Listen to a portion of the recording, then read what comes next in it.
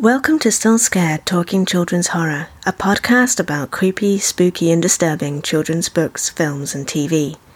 I'm Ren Wednesday, my co-host is Adam Wybray, and today we're talking about the 2017 CBBC series, Creeped Out. A full transcript of this episode will be available, so check the show notes for that. Enjoy!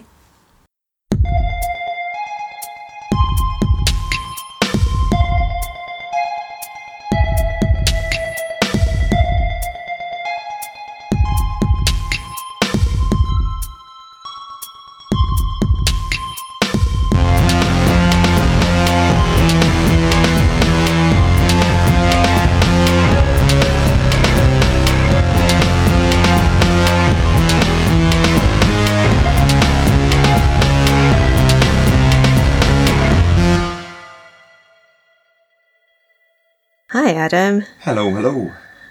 So we're coming up to the modern day in this one after tooling around in the 80s and 90s quite a bit. This Creeped Out is from last year, so... Hey kids, we're bang up to date. Like Steve Buscemi in that meme. Yeah, that's us.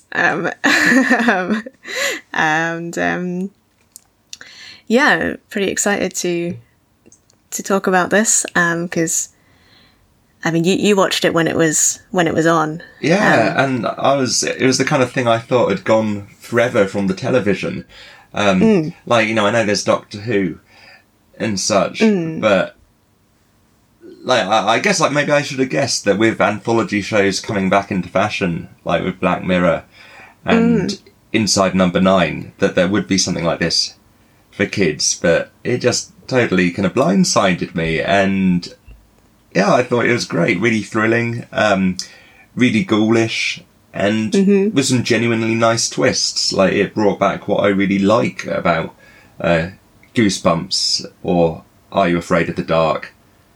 But obviously with much better production values, and some really great cinematography as well.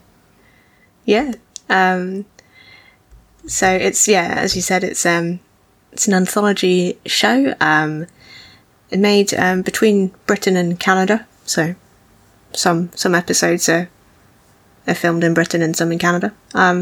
They each tell a different story, but they're linked by a masked character called the Curious, who appears at the beginning of each episode. Has a sort of object that's related to the story, and whose whistle is said to indicate that something creepy is about to happen. And his face is obscured by a smooth clay mask. Yeah, sort of. Yeah, kind of like if a kid had to try to make their own hockey mask at home. Yeah. And just had like some paper mache or clay or something, and they went to school when everyone was kind of creeped out by them. Yeah. That maybe that's the reveal. You know, we don't know who the Curious is. So if there's another season, as I'm very much hoping there is, you know, there's a potential story for them. Maybe that's how he came into existence. Yeah. The protagonists are sort of, I guess, sort of between about 13 and 17, I guess. Yeah. A range of teenage characters, yeah. And yeah, it's very cool and creepy, and yeah, I really like it. Yeah, I think this one both gets our thumbs up. Like, I really loved it. So how many episodes were there in this series? There were 13 episodes, appropriately. But the season was split into two parts. So there was a bit of a break at the end of the year, and then finished off in the new year, basically. So Adam sent me a list of his favourite ones to watch. So Adam's seen all of them, and I've just seen the the selected highlights. But yeah, And still possibly too many to talk about, but we'll... yes, we'll try to cover all the bases, at least very briefly, but we're going to focus on a select few. And it's worth noting that the series is created by Bede Blake and Robert Butler, and they generally, as a writing pair, but occasionally individually, wrote all the episodes except for episode 10, Shed No Fear, which was written by Dennis McGrath, which I did think had a slightly different tone to it than the other episodes. It was more of a kind of sci-fi adventure. It felt more like a kind of Spielberg thing from the 80s, which was nice in its own way and quite charming. But yeah, it felt tonally, I thought, quite different to the other ones, which makes sense when I then found out that Butler and Blake did write all the other episodes. Yeah. So shall we start at the beginning?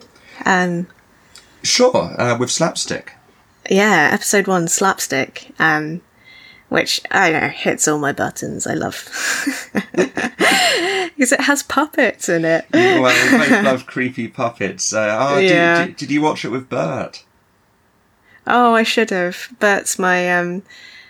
Bert is a puppet that Adam made for me, who has a head made out of a coconut, and a little floral dress.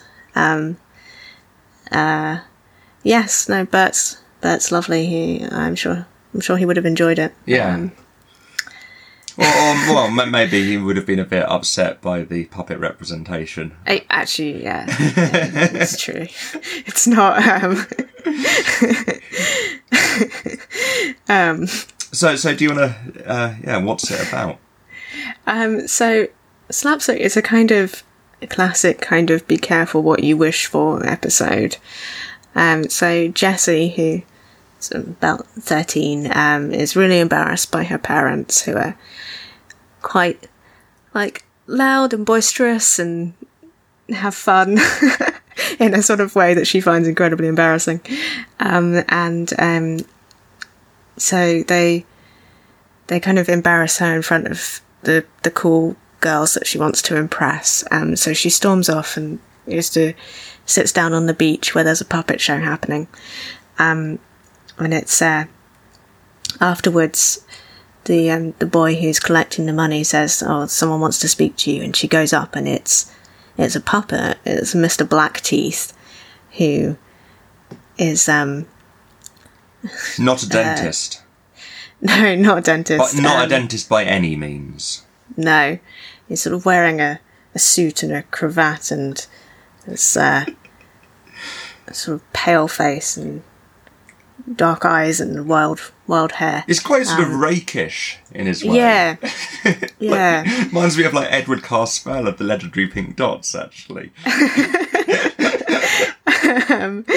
And he has a proposition for her, which is that she can make her parents do whatever she likes, and all she has to do is knock on her head 3 times and say, "That's the way to do it." So she does, and he sort of laughs maniacally, and she sort of runs back, and she goes back to her parents, and the next day she finds that her parents have become like puppets and just do what she tells them to do.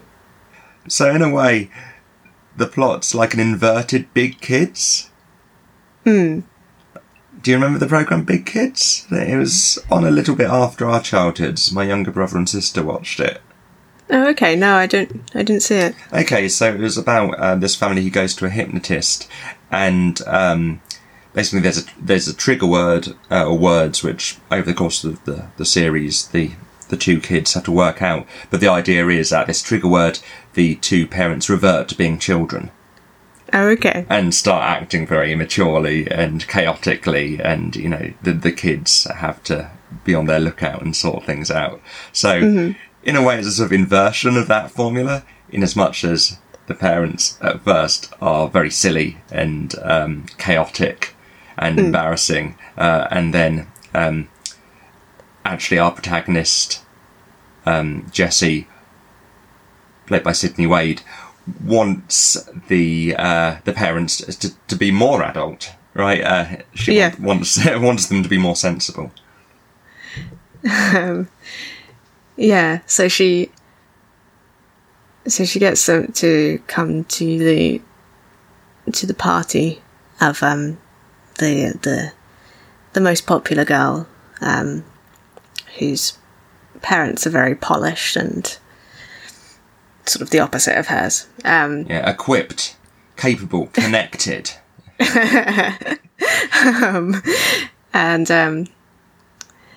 her parents just sort of do what she's told them to do, which is just have this sort of rictus grin whenever anyone talks to them. And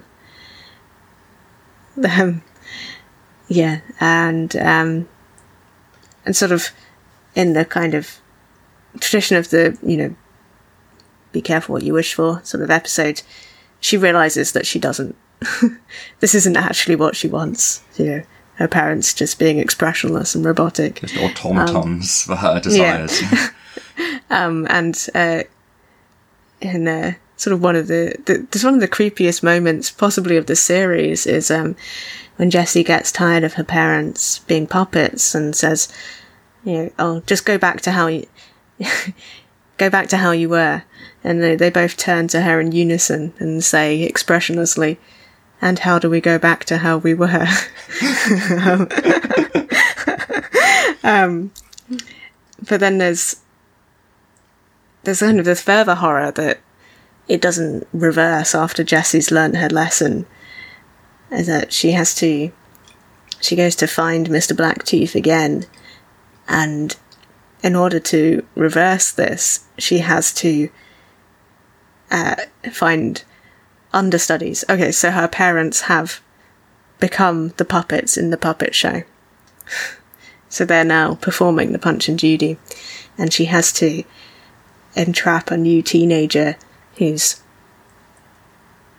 embarrassed by their parents to do the same thing that she has done and find understudies to take the place of her parents in the puppet show. In a presumably infernal cycle. Yeah. It's quite a cruel twist. It is, say, it's not just enough that she learns her lesson, that there's a kind of malevolence to the fact that despite having learned her moral lesson, she's then morally implicated into this maniacal puppet scheme. Yeah. So, she ends up really being in the position of being puppeteered, at least like morally, by the puppet. In a sense, it reminded me, have you read any Thomas Ligotti? No. He's, I don't always like him. Sometimes he's a bit clever, but he's an adult horror writer, and he uses puppets a lot in his stories, as, I guess, embodied representations of humans not having free will, essentially. So I think he sees humans as just being, the sort of hollowed out vessels that see themselves as being self-determining but aren't actually. And this kind of struck me as being like Thomas Ligotti for kids, basically. That you can't escape the machinations of power, basically. that she ends up being kind of ensnared in this awful system at the end. Yeah. Just the fact that it offers kind of no hope and no get out clause, I think, for the first episode of a new kids TV show is pretty gutsy. Yeah. Yeah. I mean, you might expect that it'd overthrow Mr. Blacktooth, but no. His scheme goes on uninterrupted. So was there anything else that you found sort of unexpected about the episode? Like, did you have certain expectations going into Creeped Out? As like the representative of this is what this series is going to be like. You know, how did you find it? I think it sort of lived up to my expectations. I was hoping for creepy stories, and I got them. So I did. I was interested in how it used technology, or the stories around technology and how it incorporated that. Yeah, well, I think that's you got to meet kids where they're at. Yeah. Like, I keep struggling with this. Obviously, I don't teach kids. I'm teaching undergrads, but with the first years, 18, 19. And I've noticed that, I teach film, and they have very different viewing habits to what I'm used to and what, I have or had when I was younger. That some of them just don't go to the cinema or haven't gone to the cinema for years, and they watch films on their phone or on a tablet. And generally the way they watch things is they, and this is a generalisation, but a lot of them, watch things while having one eye on a game, one eye on the programme, or while texting. And at first, I found this quite frustrating. I was like, I didn't want them to look at their phones, but I've tried to kind of accept the fact that they engage with media in a different way. And that is what it is. So I'm trying to write a module at the moment called Not Going to the Cinema, which is all about, say, the fact that that's not how most young people take in media anymore, So I like the fact that it was trying to do that, and it didn't feel like two old fuddy-duddies, lecturing the kids about the dangers of internet addiction. Yeah. Yeah, like... So did you want to talk about Marty, which is... Yeah, that does seeg into Marty, which sort of seems like it might be a kind of story about the perils of technology and spending too much time looking at your phone, but actually that's not where the horror really ends up coming from at all. No, I'd agree for that. At first you think it's Black Mirror for kids, but I think it's... Yeah. I think it's actually doing something more interesting and more sophisticated than that. So in Marty, this is one of the Canadian ones. So the high school age protagonist Kim wants to become more popular. So she orders a new phone, but it has these capabilities that are sort of beyond anything she could have imagined. And it has this AI helper called Marty, who sort of quickly boosts her social status by composing texts and posts and things for her, and getting her into the clique. But after a while, his sort of interventions become that it sort of definitely starts to take on a personality as he begins to sort of control Kim's life, sort of with threats that he'll destroy her newfound popularity if she doesn't sort of go along with sort of treating Marty as her boyfriend, essentially. Yeah, she's sort of coerced into taking Marty to the prom and has to dress him up in a little tuxedo, a tiny foam tuxedo.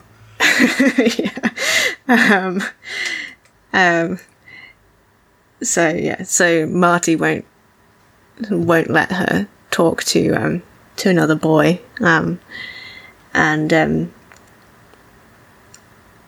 so at the school, and she tries to destroy the phone, but it can't be destroyed,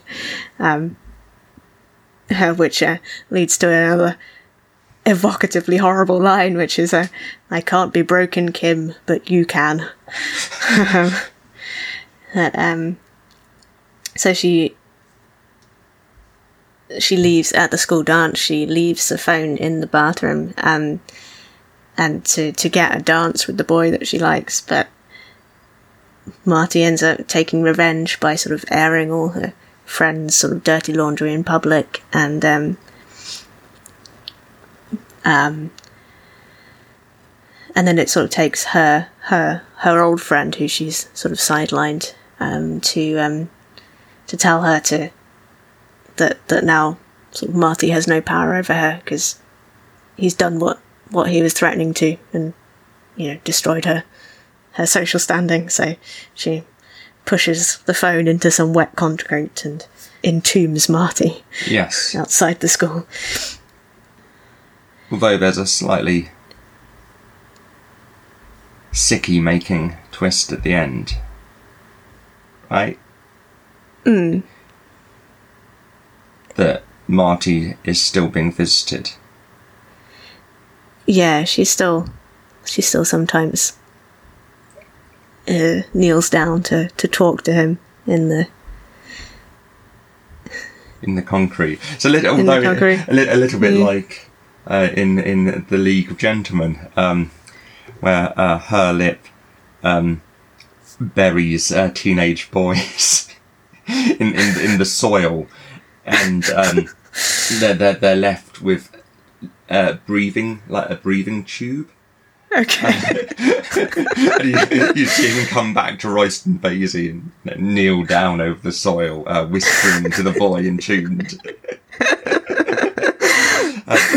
They didn't do this, but they said that originally they planned in the third season for him to go to like a sort of a field or a park, and there'd just be all of these tubes sticking out of the ground. I mean, I guess this is something that goes back to Edgar Allan Poe, right? Entombed alive. I mean, it's hard to say whether Marty would get claustrophobic. Is it? Yeah. But so for you, this wasn't really about the perils of technology. No, I think it definitely evolved very much into being about abusive relationships. Yeah, I'd agree with that. So, yeah, Marty becoming increasingly controlling and coercive and isolating Kim, and not allowing her to talk to boys or anything that he disapproves of. And I think really this shows the power of allegory, or allegory at its best, because I think, a lot of programmes say, like Hollyoaks, and, I think Hollyoaks is actually surprisingly good for progressive issues. Like, my sister loves Hollyoaks, so I've watched a fair amount of it, and it's often surprised me by how decent its politics are. But it's very heavy-handed, right? And I think the danger with soaps or programmes like Grange Hill or Byker Grove, kids feel like they're being lectured at, potentially. And also, it's kind of, in a way, it's easier to recognise things on screen when you got these characters and these character archetypes, and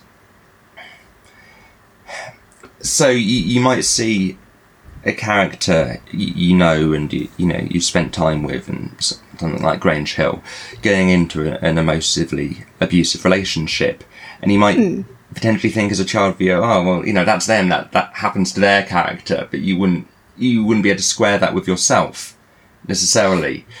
Whereas I think something allegory is very good at doing is because it doesn't do that in the same way, because it's clearly not just something that could happen as is. There's, there has to be this imaginative process for the viewer, right? To work out, okay, what's really going on, or what does this mean? And so allegory invites some kind of reflective engagement. Right? And I think actually, in terms of communicating these difficult but important themes to kids, that's going to be a lot more effective and a lot more interesting. I think it treats kids as more intelligent viewers as well. And, you know, I think kids are intelligent viewers. And so I think most kids watching this will be able to work out what's going on. And by the end of it, we'll sort of understand what this was about. Yeah. And I think it definitely, I think it definitely shows the very, like, how that kind of transition of a relationship sort of becoming abusive, like, and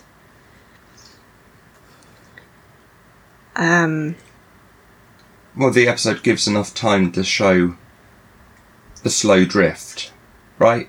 Yeah, and that it is sort of charming at first, but then that sort of gradually goes sour. Yeah, absolutely. Yeah. I mean, I was a big fan. I say fan. I was very impressed with the Home Office's "This Is Abuse" campaign from a few years ago, which I thought was very effective. It showed before some films for teenagers, and I think they were very good and very hard hitting. But yes, because of their length, you know, they were just tiny microfilms. They could only focus on moments, right? And that's good too. But yeah, I do think the power of something like this, where you've got, you know, half an hour or so to open up a narrative, means that you can really show it as a process, right? So yeah, I thought it was actually quite powerful. Although not without its moments of comedy, I have to admit. Yeah. As I say, there's a curious bit which my sister found very funny. I don't know. I don't know if it's something about how the phone spoke, but there's a bit where Marty sees, I suppose, Kim talking to another boy and goes, "Ah, in front of my eyes." Kind of like the enraged robot radio we were talking about with Paper House last week. Phoebe said it reminded her of something Eric Cartman might say in South Park.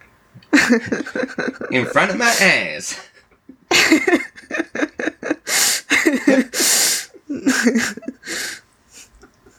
Yeah, I mean, there's definitely something kind of funny about this very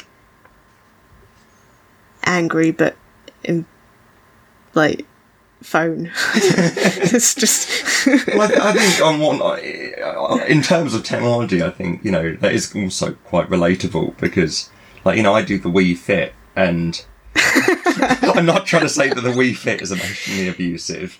No. But it does sometimes feel like it's been rather designed to make you feel bad. like when you step on it, it goes, "Ow!" Oh, okay. Thanks. And then, like, if you don't use it for a while, it's like, you know, "Where have you been?" Okay. And then, like, it'll do these sort of really passive-aggressive things. Like, one time I didn't use it for a couple of weeks, and I went on it, and it was like, it's been a while. Phoebe!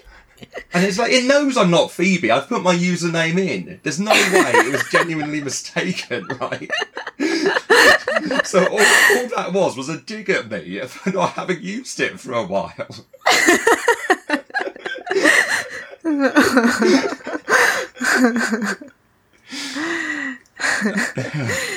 Yeah. So, I mean, you know, I don't use Siri.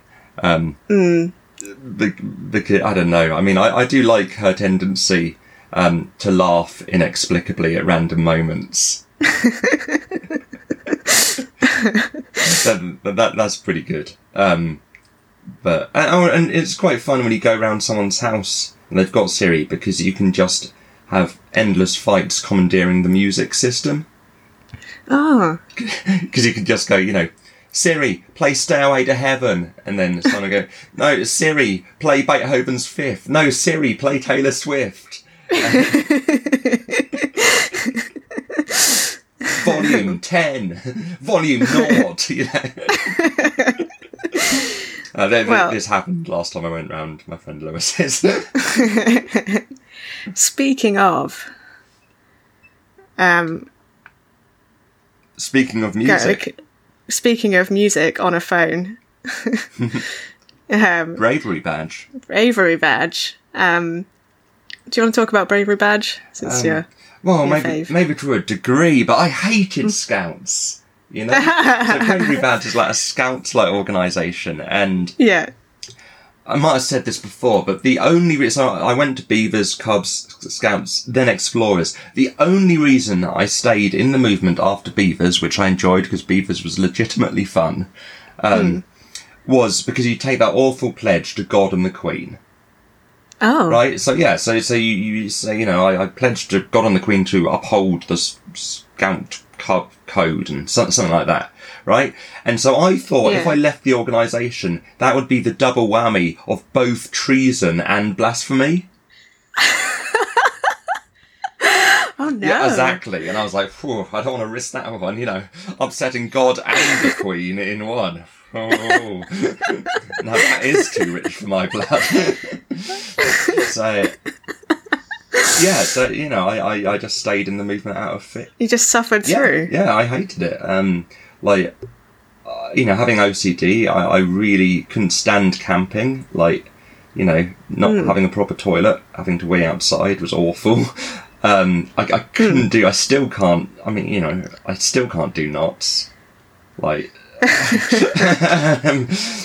I think the only thing I really enjoyed was like the backwoods cooking, which for a long, long time I thought was backwards cooking. like I only realised a couple of years ago that it was in the back of the woods. Like I thought it was because it was called backwards cooking because it wasn't very good. Like, oh, you're doing it backwards. Like rubbish cooking, I don't know. But, you know, I enjoyed that. You could, you know, wrap up a banana in tin foil, put it in with chocolate, put it on the bonfire. That was good. But, yeah. I got a lot of the badges, you know, I was very dedicated, but, motivated by fear and obedience to the Lord and the Queen, rather than actual enjoyment. Sadly. So Bravery Badge focuses on a character who also doesn't like this outdoors organisation she's forced to be a member of, albeit she's just too cool for it, really, and cynical. So she's not like I was as a kid, you know, she's not going along out of fear, but she hates it too. And she's very cynical about the whole thing. And so they've gone out into these woods on a camping expedition, and the leader tells them kind of, you know, typical creepy story around the fire about how a previous troop of kids had gone to these woods and gotten lost and never appeared, and, you know, a lot of the kids are scared, but our main character's like, yeah, for sure. But then the kids do start disappearing. And it turns out that, well, there's something uncanny in nature itself, that spores of sorts, or they might be some kind of alien organism, it's never, like, kind of clarified, that are being released from these plants. And, you know, those spores that commandeer ants' brains. Oh yes, yeah, it's very much like those. I mean, they don't burst out of the campers' heads, but can you remember how these spores with the ants work? Not. I mean, they end up, I don't know, inside the ants somehow. Yes, I guess they eat them, or they and then ingest them somehow, and then they grow and they infiltrate the ant's brain. Yeah, and burst out on the top of their heads. So I think they commandeer the ant and its nervous system and get the ant to climb to the top of the tip of a stalk of grass. What?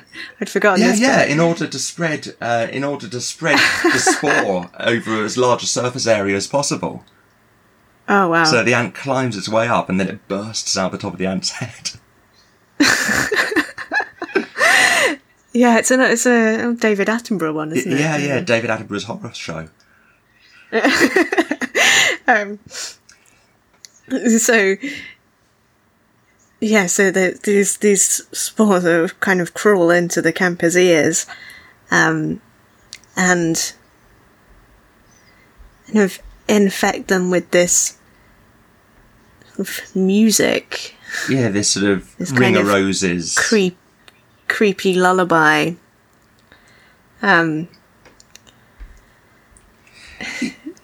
So they become zombie-like kind of characters, I guess, and they have this. They all have this sort of horribly vacant smile. Yeah, this rictus grin. Which all of the actors do incredibly well. Yeah, especially the scout leader. Yeah, yeah, because they're sort of running away and they see the scout leader and then she turns around and she has this expression on her face. Yes, Elizabeth Bauer.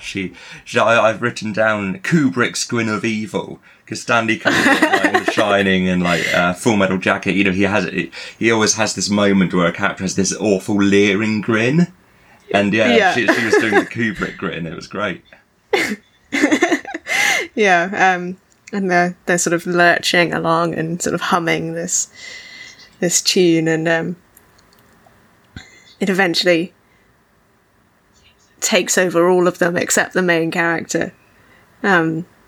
She's running through the woods, and then she finds that because she's listening to super heavy music on her headphones the whole time.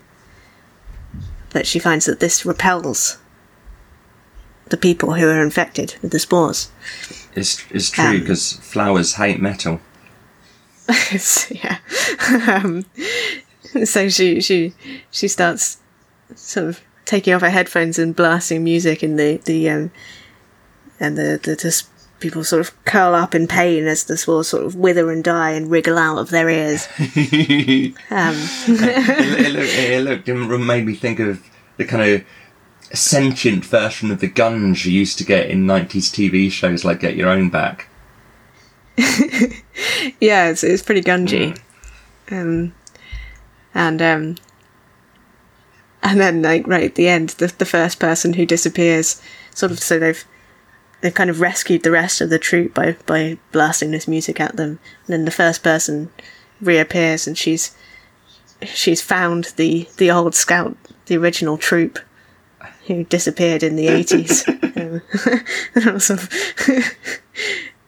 in their 30s and 40s. So, like, lurching along. You wonder what kind of life they've made for themselves in the woods. You do, yeah. Just been, photosynthesizing, wandering around the woods for 30 years.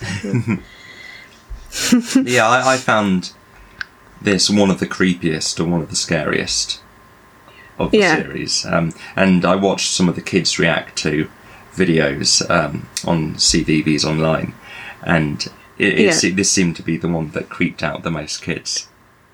Yeah. It's definitely it's pretty creepy. The sort of the suspense of you don't know when people are going to turn, and sort of they have to, the kind of zombie movie thing of the friends becoming infected and then having to run away from them, and the group dwindling. And I'm sure Blake and Butler are well aware it neatly literalises the term earworm. Oh, yeah. No.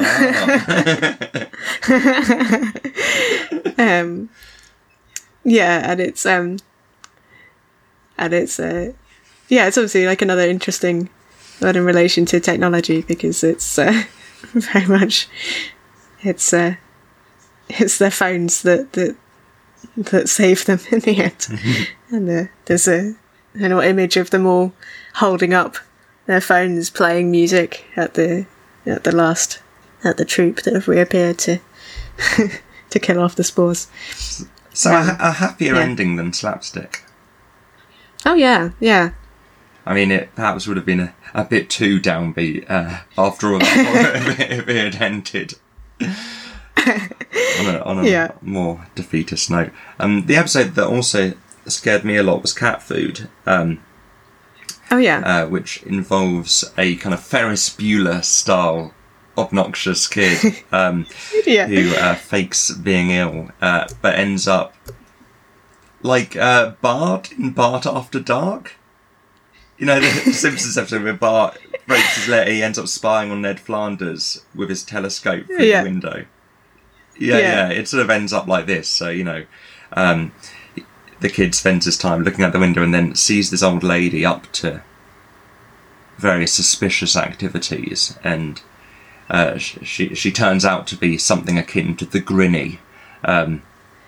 So a demonic alien old lady from folklore who bathes herself in cat food, which seemed to be sort of one-upping the Comic Relief Baked Beans challenge, I thought.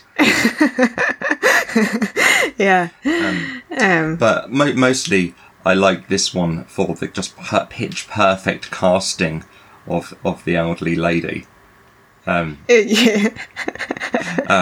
Because I've written down, I don't mean this to be cruel, so I've written in brackets Jim Broadbent face. And what? Oh no. So what I mean by that, I don't mean that she looks exactly like Jim Broadbent, but I find Jim Broadbent very disturbing, if I'm honest. I'm sure he seems like, you know, a pretty decent human being, but especially when he's in roles which require him to be disturbing, like Moulin Rouge. So. His face just sort of turns into sort of evil putty. Yes, evil putty face, precisely. It just looks too soft. Like there's something, I don't know, soft and slack and. Just me and my little knife. Yeah, so there's Brazil again. But yeah, I do think that just something about his face that you know, he looks like a kind old man, but actually, so yes, I so if they can get Jim Broadbent for the next season. That would be ace. Yes. Yes, definitely. And sort of the idea,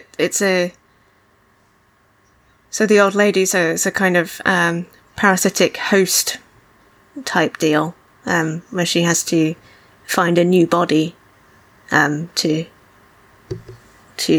inhabit, to keep herself alive. Yes, kind of like Being John Malkovich, which is one of my favourite films. So. Yeah, like Being John Malkovich, or like, in we're making lots of references to the episode, but it's fine. In a creepy and non-consensual version of the Trill in Star Trek, or a little bit like The Ancestor, which is a very creepy Junji Ito comic. Manga, but in that one, each ancestor somehow remains joined at the skull to each preceding ancestor, so they end up as a ridiculous ancestral worm, like joined, like each skull, like sort of sliced off. Wow. So yeah, there's quite a few parasitic body swapping stories out there. But so, what's the episode you found scariest? I think it's possibly Kindlesticks. It is a great title. Which is a great title. I just I really enjoyed this episode, and it just has a great twist at the end. So Kindlesticks, it's about Esme, who is a sort of proudly terrible babysitter, whose shtick is that she terrifies kids she sits for into submission by telling them a story about the Night-Night Man. And then just at the sort of critical bit of the story, she has her friend burst through the door sort of covered in leaves, pretending to be the Night-Night Man and chasing the kids to their beds, so she can have the house to herself for the evening. And she's been doing this pretty successfully for a while, and she babysits her kid called Ashley, who is not only sort of not scared by her Night-Night Man antics, but tells her that she's going to be punished by a figure called Kindlesticks for being mean to kids. So sort of various uncanny things start happening in the house, and Ashley tells her that it's Kindlesticks. So her friend, who she's sort of trying to seduce, I guess, gets scared out of the house, and Kindlesticks ends up sort of showing her pictures of the kids that she sat for in tears, and like, this is what you did. And kind of chasing her around the house, objects flying everywhere. She sort of huddles in a cupboard with Ashley, who's then sort of taken by Kindlesticks, and she's sort of hiding in this closet by herself, and this sort of red eyes approaching from above her, and then the lights turn on, and it turns out that it's Ashley, just sort of with some torches and a big coat, and she's like, oh, it was you all along, oh, I learned my lesson, sort of thing. But do you want to say what the twist is? But but the twist is that when the parents come home, it's an interesting androgynous name twist. That they say that Ashley, she's been she's been asleep all night, and she's like, Ashley's a girl. She goes into the room, and there's like Ashley asleep in the bed, and it's a little girl. It's not the figure who she's been seeing all night. Like, wait, that's Ashley. And then she runs out of the room, and on the stairs there's the kid who we've been seeing, who is Kindlesticks, and his eyes glow red. It was very enjoyable. I did like that. Yeah, it's quite a ghoulish episode. Yeah. I like that the Kindlesticks kid seems to be dressed up like Max from Where the Wild Things Are. Like in his romping suit. Yeah. I think it's the episode that reminded me the most of the Goosebumps TV series. Actually, I thought it had quite Goosebumpsy acting, generally, and the sort of dynamic and slightly flamboyant, like, cinematography. Like, I've noted here that a bin gets a POV shot at one point. I'm very much in favour of inanimate objects being given point of view shots in films. Yeah, I mean, effectively, it plays out like a haunted house episode or film. So it's quite episodic. It has quite stop-start rhythms, but I think because it keeps you on your toes so much, it doesn't really matter. You're very much waiting for the next thing to pop out. Yeah, and it's very, very clear moral in that one. Yes, that's true. don't some of them are don't be a quite. babysitter because Don't be a babysitter. some kids are tougher than they look. So if you're And there's a creepy guardian of children who might punish you. Yeah. If you So only bully the kids that only bully the smallest. Yes, only bully the smallest kids. No, I'm scared. Don't write in and complain, parents. Don't bully any. Don't kids. bully any kids. Not even if you're Kindle sticks, because he's a protector of kids. Yeah.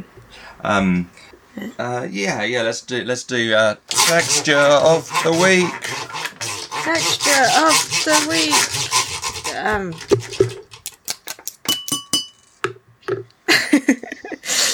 I'm gonna have to start buying instruments. Yeah. Kids ones like a toy tambourine. Well, I guess my texture was going to be the gunk from Bravery Badge. I just really I liked how it seemed kind of gelatinous but insectoid at the same time. Quite Cronenbergy. Yeah. How about you? I didn't really. I don't know. I sort of struggled to find one this week, even though it's odd, as there definitely are good textures. I've decided on the baby tangled up in seaweed. Yes. From the episode The Call, which we haven't mentioned, which is about sirens. But they find the main character as a baby on a beach, and she's all just sort of tangled up in a patch of seaweed, which I quite enjoyed. And possibly also Jessie's mum in Slapstick, sort of sticking marshmallows into her mouth robotically. Oh, yes. Filling her cheeks with marshmallows. Fuzzy bunny. Yeah.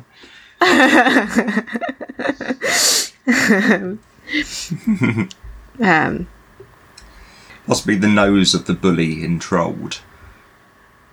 So I haven't seen that one. So it's about, well, it literalises the title. So internet troll becomes a troll. But this happens gradually, and at first his nose just swells up to a ginormous size, and looks, I guess, very troll-like.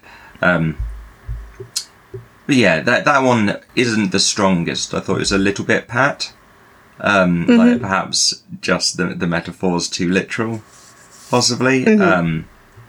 I mean, I liked the sort of focus on the potential horrors of puberty. Body transformation is generally effective in kids' horror, but there was the potential towards like using facial deformities as a site of horror, I suppose.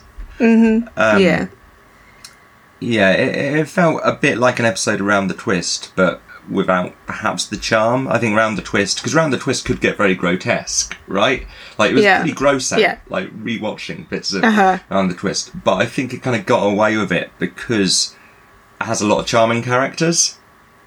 So even though, it has some icky stuff like the spaghetti, I always remember there's that episode where there's a TV remote that actually controls time, and then there's a spaghetti eating contest which is put into reverse. Oh, yeah. And so someone, and I mean, anyone, even OCD or not, I think would find that pretty nauseating. Yeah. But and some of the episodes are sort of more sentimental than others, albeit sometimes effectively. A Boy Called Red is quite good, and actually reminded me quite a lot of William Sleazer. And sort of, brought up feelings for me around my father. So it's sort of about, a kid befriending his own father when they were a kid, through time travel means. And yeah, I think it's important to sometimes remember that your parents were children too, and try to imagine them as children. I think this is a healthy activity. I think, the series definitely did a good job of showing how horrible it is to be 13,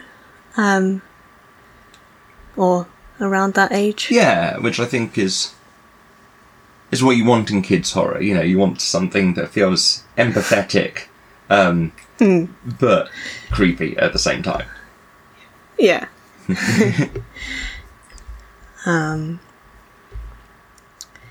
Yeah. Do you have any other? No, just that it's thoroughly recommended, really. And I made a BuzzFeed post giving reasons why it's better than Black Mirror, and slightly tongue in cheek, but I genuinely do enjoy it more than Black Mirror. Like Black Mirror, their individual episodes I've liked very much, but I just find the cynicism exhausting. I find the kind of relentlessness of its pessimism, it just kind of wears me out, and sometimes it feels a bit pleased with itself. So I'm very fond of Charlie Brooker, so I don't want to be too disparaging, but the last season I just found a bit heavy going, and I don't know, whereas I think, Creeped Out's a kid's show, but I think it does a better job at balancing horror with a basic belief in human beings' potential for kindness and compassion. Yeah. Any last thoughts? I think Punch and Judy is a great source of horror. Oh well, yeah, undoubtedly so.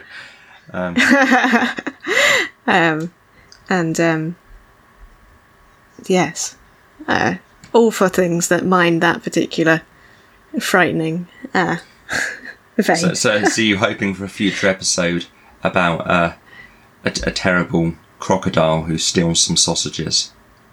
Yes.